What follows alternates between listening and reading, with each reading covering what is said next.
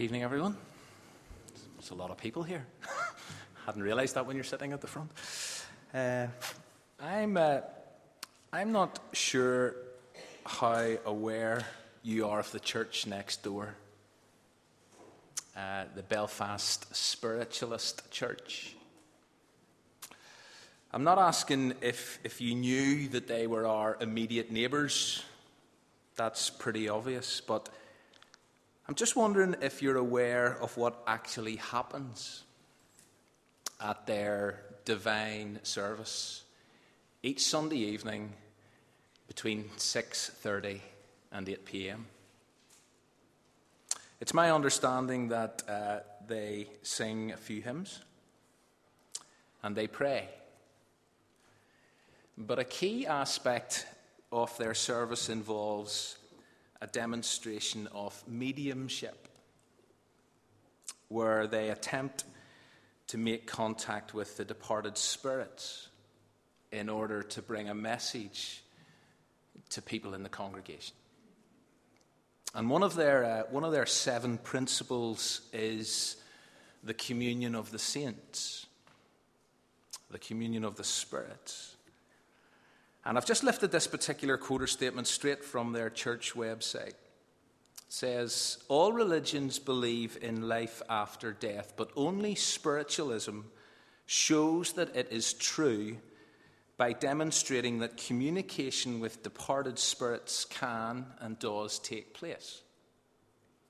And this happens every day of every week in spiritualist churches all over the world, thanks to the dedicated work of church members and the mediums.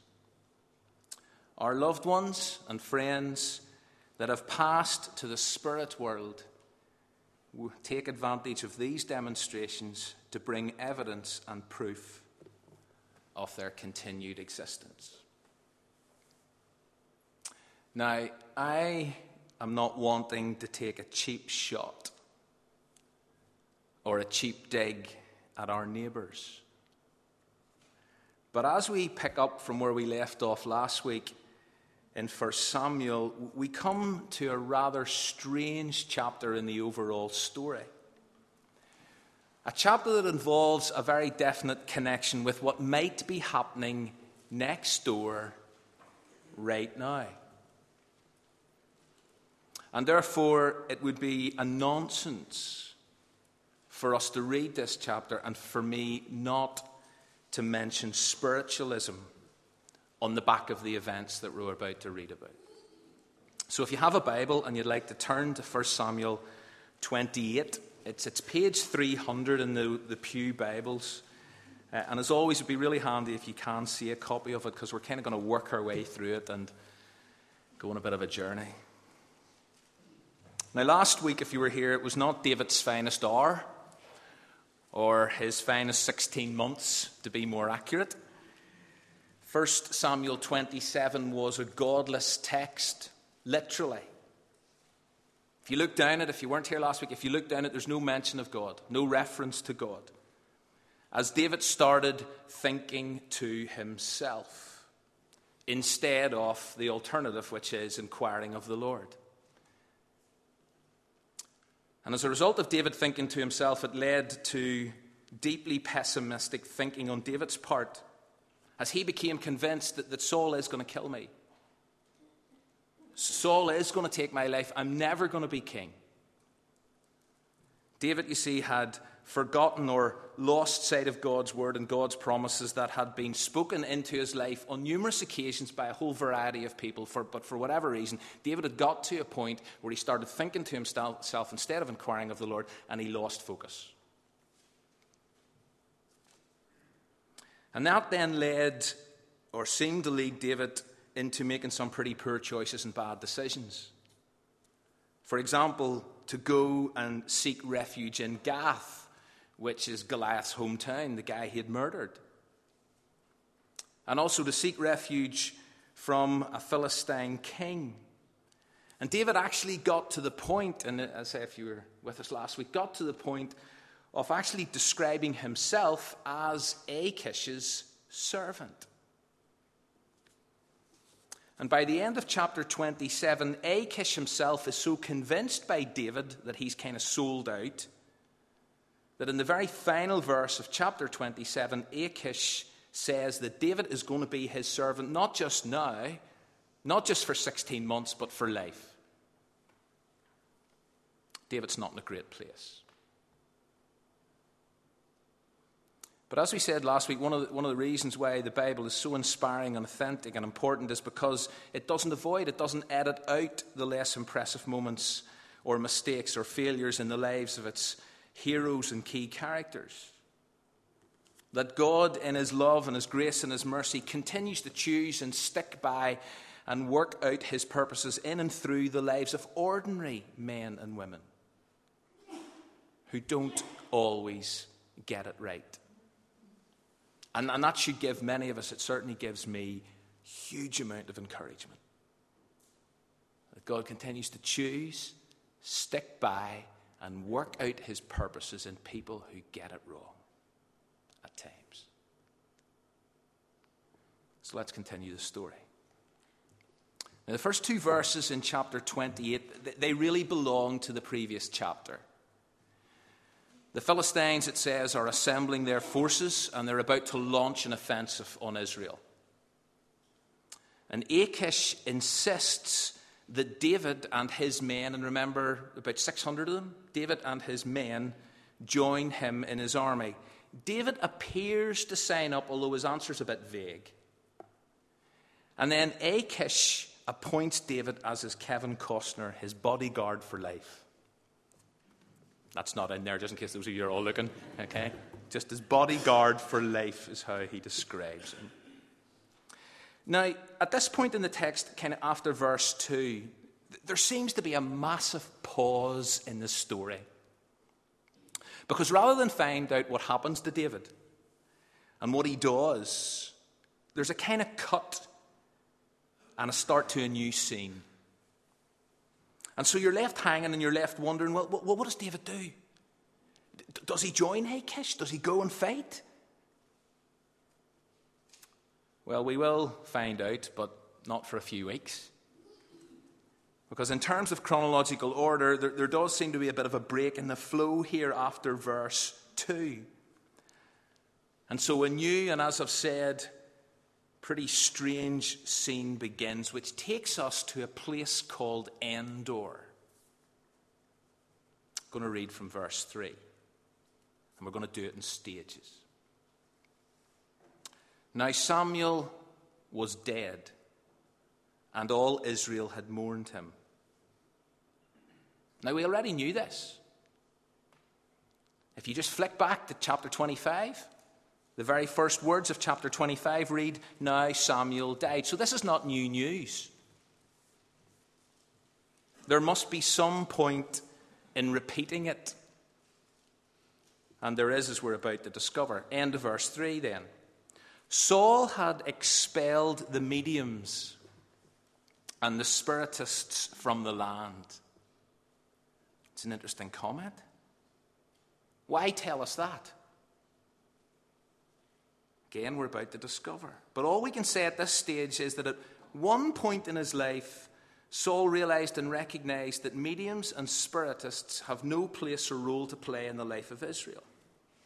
And so as king, Saul, at some point in the past, had kicked him out. Probably in response to his understanding of God's explicit directives. Let me show you some of those.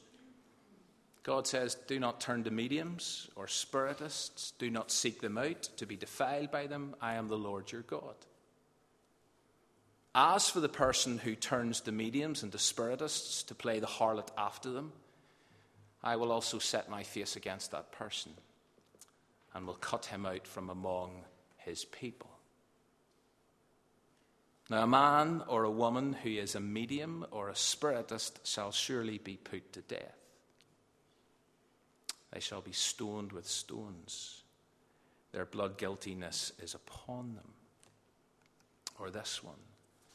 There shall not be found among you anyone who makes his son or daughter pass through the fire one who uses divination, one who practices witchcraft, or one who interprets omens, or a sorcerer, or a one who casts a spell, or a medium, or a spiritist, or one who calls up the dead. For whoever does these things is detestable to the Lord. And because of these detestable things, the Lord your God will drive them out before you. You shall be blameless before the Lord your God. For those nations which you shall dispossess, listen to those who practice witchcraft and to diviners. But as for you, the Lord your God has not allowed you to do so. Hang on a second.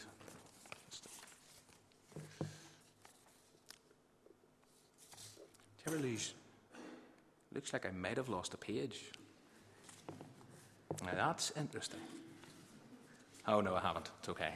In case somebody was thinking, oh. It's beginning to think that myself.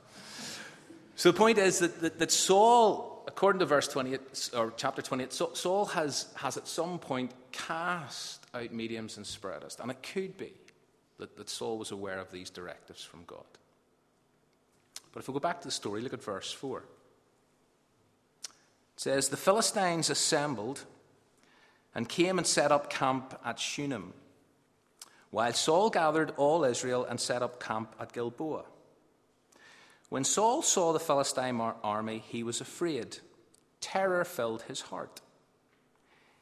He inquired of the Lord, but the Lord did not answer him by dreams or Urim or prophets. Now, pause there for a moment. Hands up, and not actually, but hands up if you feel sorry for Saul. Because here he is doing exactly what David didn't do last week. And we said that because David didn't do this, he ended up making a bunch of mistakes.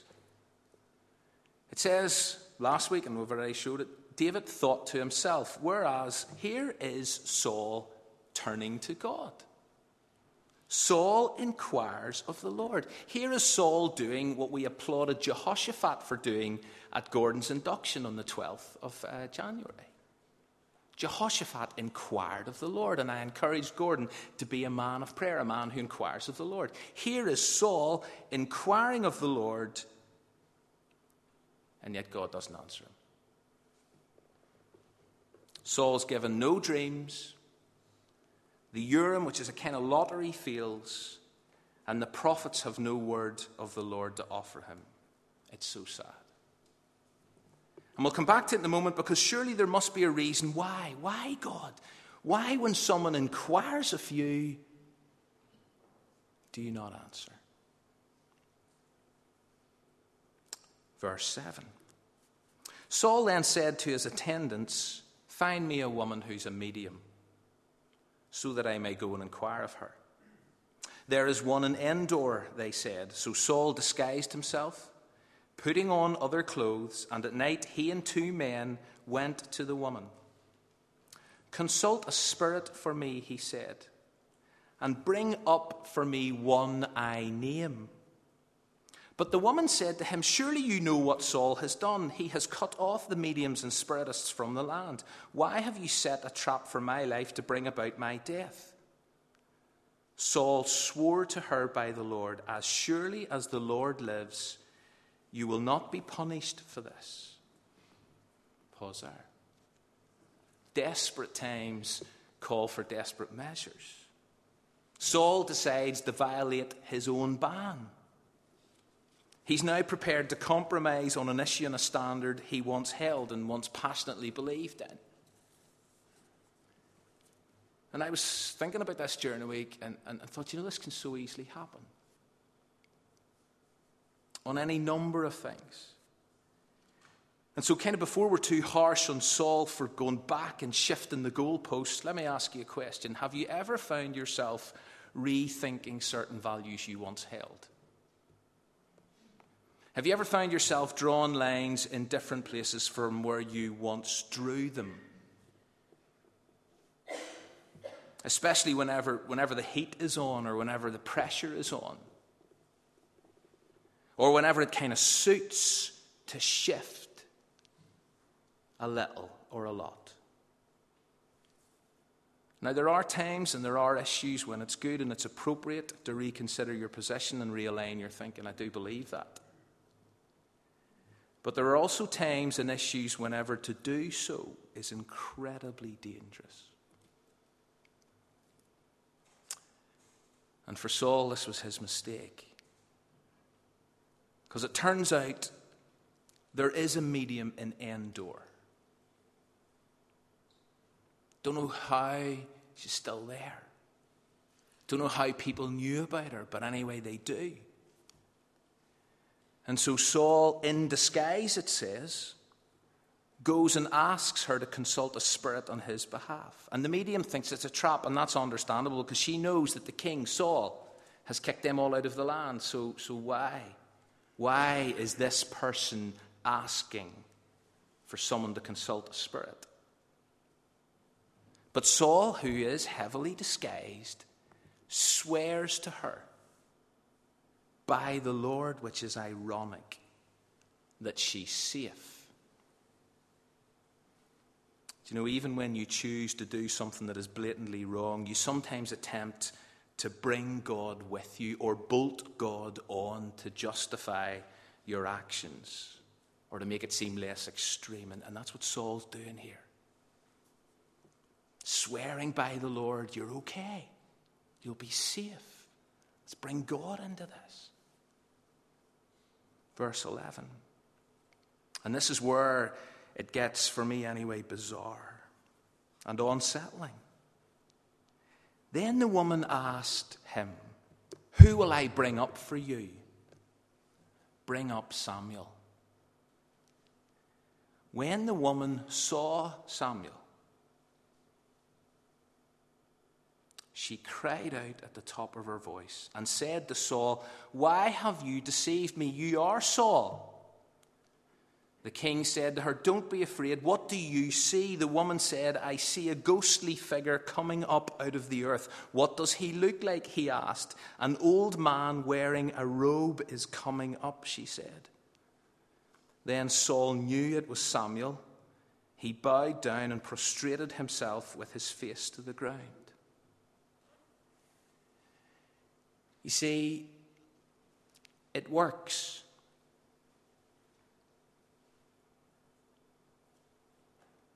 To say how it works. Or at least it worked here. Some people have tried to explain this away. Some people said this is just an hallucination. It's a bit of impressive trickery, deception on the part of the medium. Or it wasn't really Samuel, it was a demonic impersonation of him. But none of that is implied. None of that is even hinted in the text. Therefore, let's not get into mental gymnastics and try to get our way around this. The best explanation, the only explanation, despite how strange it all seems, is that this actually happened. The medium contacted, that's why the text told us Samuel was dead, repeated something we already knew 3 chapters ago, but it just got us thinking about that. Samuel's dead, he's gone, yet the medium has contacted him from beyond the grave. And as we're about to see, he communicates with Saul. Now that should send our heads spinning. As Dale Ralph Davis says, we must remember that Scripture describes such practices not as futile, but as pagan. Yahweh forbids Israel to use these means, not because they do not work, but because they are wicked. Or as another writer puts it in his book, The Religion of Israel, the laws ban divination on the ground that it's an abomination. They nowhere intimate that it is in vain. Nowhere does it say this stuff can't work. This did. Maybe still does. work. But that's not the issue. The issue is that we should not do it. We should not play with fire. The rest of Scripture, and I've already referred to those various instructions, and there are more, make it clear. And so 1 Samuel 28 does not justify or open the way to exploring this whole area. For his own reasons, God permitted Samuel to come up and speak to Saul. To speak into his life and into his situation. In this case is simply the exception that proves the rule. How God chooses to work and get his message across is his prerogative. It's his right. Even if God chooses to use unconventional and at times unacceptable practices, methods to us. But it's God's choice. God uses it here in 1 Samuel 28. But as we move on, I want to make a comment about kind of next door. I am nervous about what potentially goes on as we meet here every single Sunday night. But I've got to be very careful how I react and respond. Yes, this practice is absolutely out of bounds for the people of God. But those who don't share our faith are searching for answers. They are searching for meaning, for hope, for assurance that there is more to life than this.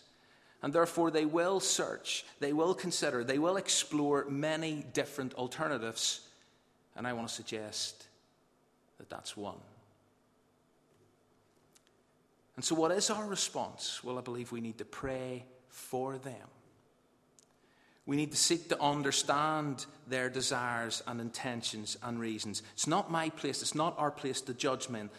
It's not our place to get on a high horse and run them out of town or become in any way aggressive towards them. We are, I believe, to love our neighbours even when we disagree with or have deep concerns about their practices, their way of life, or their pursuit of answers to the big questions of life.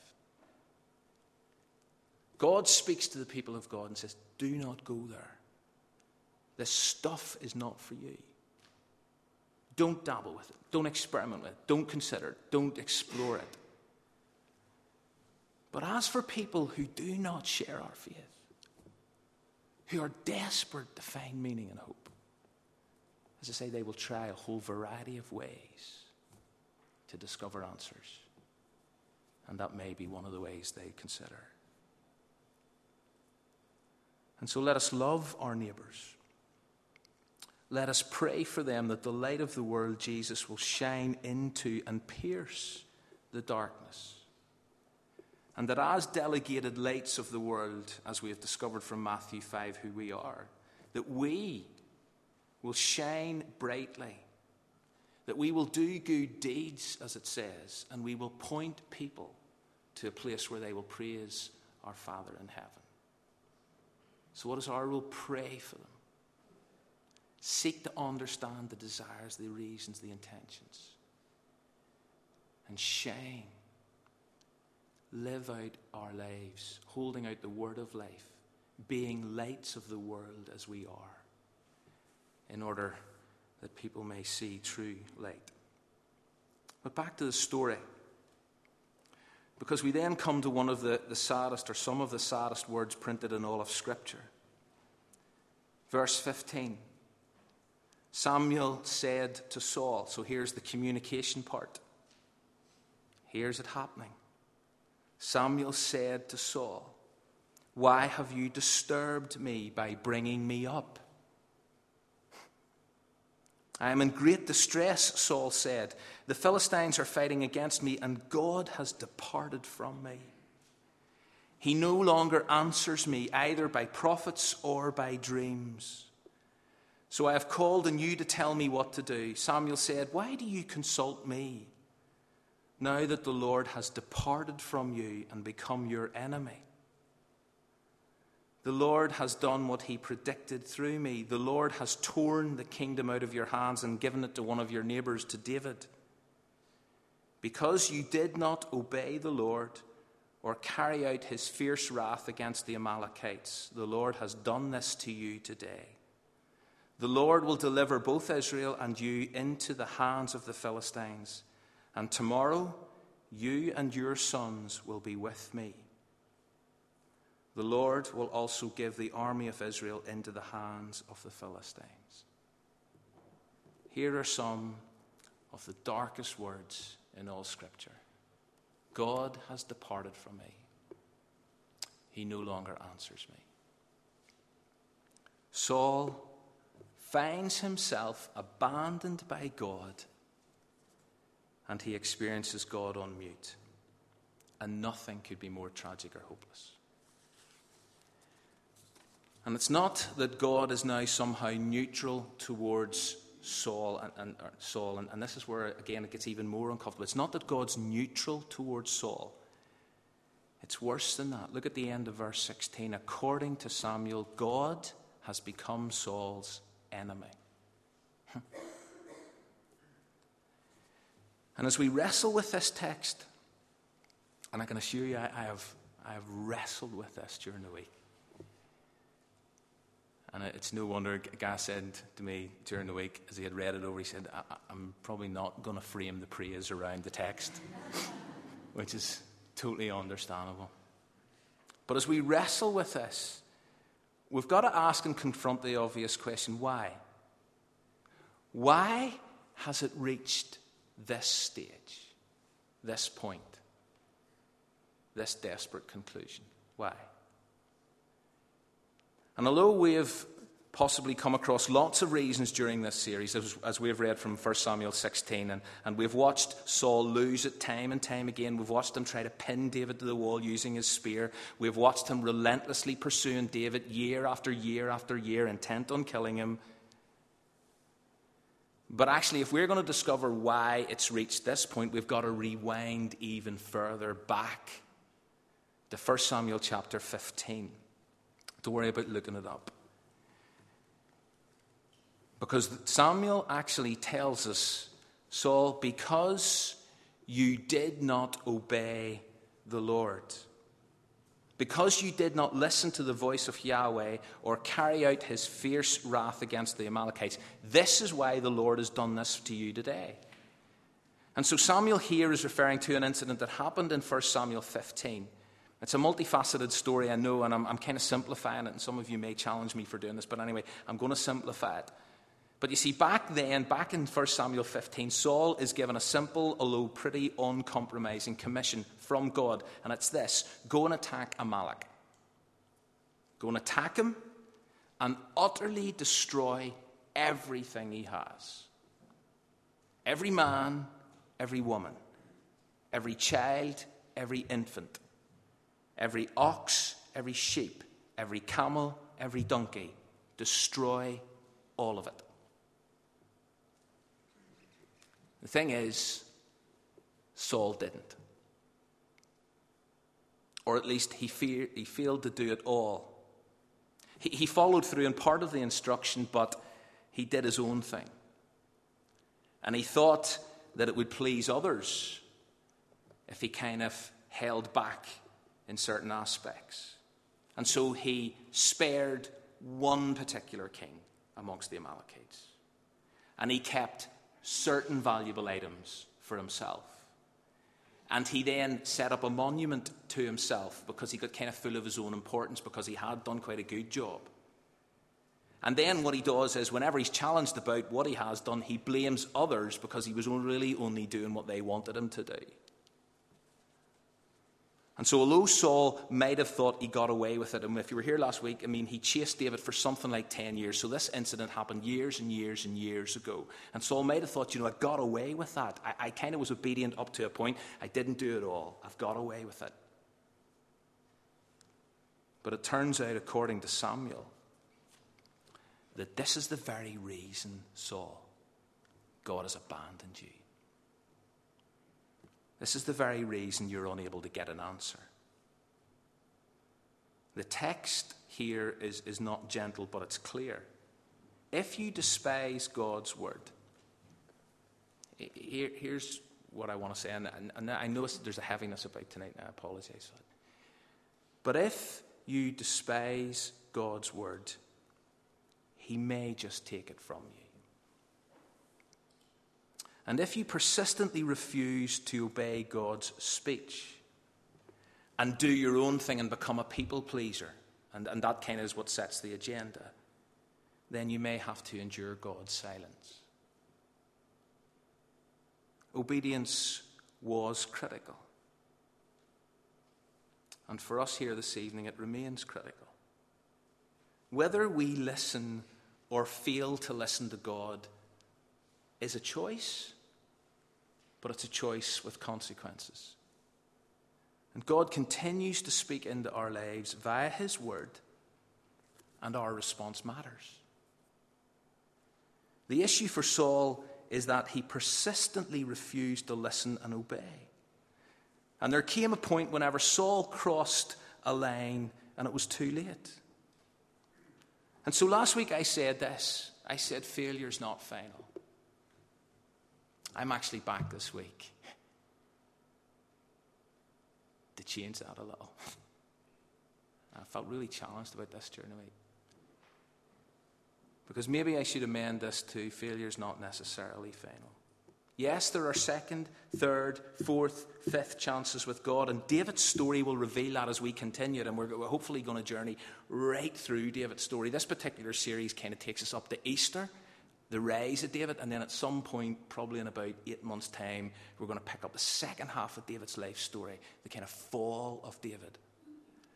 But as we go there, we discover that God gave him chance after chance after chance. Yes, there is second, third, fourth, fifth chances. Failure's not final. You can say that to a point. But you know something? See, if we don't learn from our own mistakes, see if we keep doing our own thing, see if we keep trying to live to please others, if we keep digging our heels in and heading off in our own direction, if we don't keep coming back to God in confession and repentance, there may come a point when it is too late. That we've gone too far. And by the time that we realize and by the time that we inquire of the Lord, we discover that there's nothing but a wall of silence.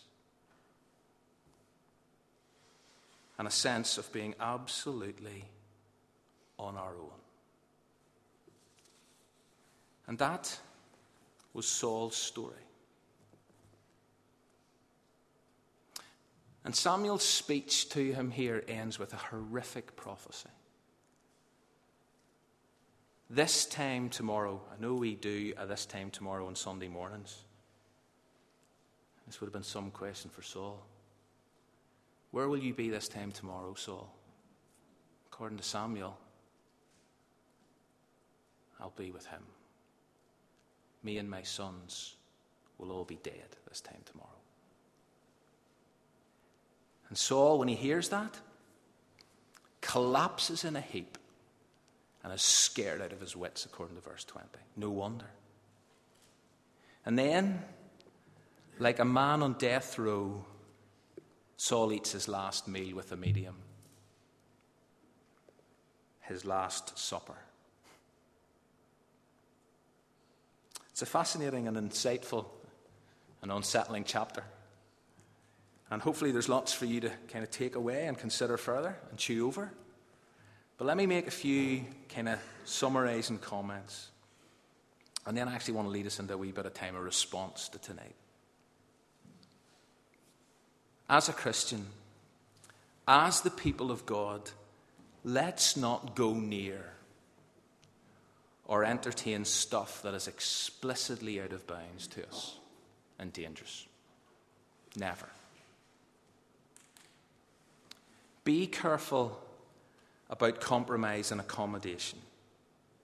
Be careful about going back and shifting your standards, or rather, shifting God's standards on certain issues. Be careful. Pray for those who are searching for answers. Pray for those who are looking for hope in all kinds of different places, including those who are looking for hope in places that deeply trouble us. Consider how we hold out the word of life as the delegated lights of the world. And finally, let's never refuse and persistently refuse to listen to and obey God's word before it's too late. The adventure continues in 2 weeks. But just one final thought. I said earlier there's probably nothing more distressing and disturbing than being abandoned by God. One of the amazing aspects of the gospel is that Jesus experienced that. It just really struck me this week. There's nothing more distressing and disturbing than being abandoned by God. My God, why have you abandoned me, forsaken me? Jesus was abandoned by God so that we would never have to be. And so, as we respond this evening, we're gonna sing a song that we normally sing before we turn to God's word. Speak, O Lord, as we come to you to receive the food of your holy word. Take your truth, plant it deep within us, shape and fashion us into your likeness. Second verse says this: teach us, Lord, full obedience, holy reverence, true humility. Speak, O Lord, and renew our minds. And I want to suggest 3 responses to tonight. And I'd like you to kind of consider one of these responses as we sing the song. The first response is that you would use this time to pray for next door. Actually, pray for the service which is just finishing. Pray for the people who have been there tonight. Pray for whatever has gone on. The second response is, you may want to do instead, is consider this whole issue of obedience. Of actually kind of following through on God's word. And then the third response is to give thanks for the cross. To just say, Jesus, thank you. Thank you that you were willing to be abandoned by God in order that I would never have that experience. Pray. Reflect on the issue of obedience. Give thanks for the cross. Let's sing this song together and encourage you to pick up on one of those responses as we close.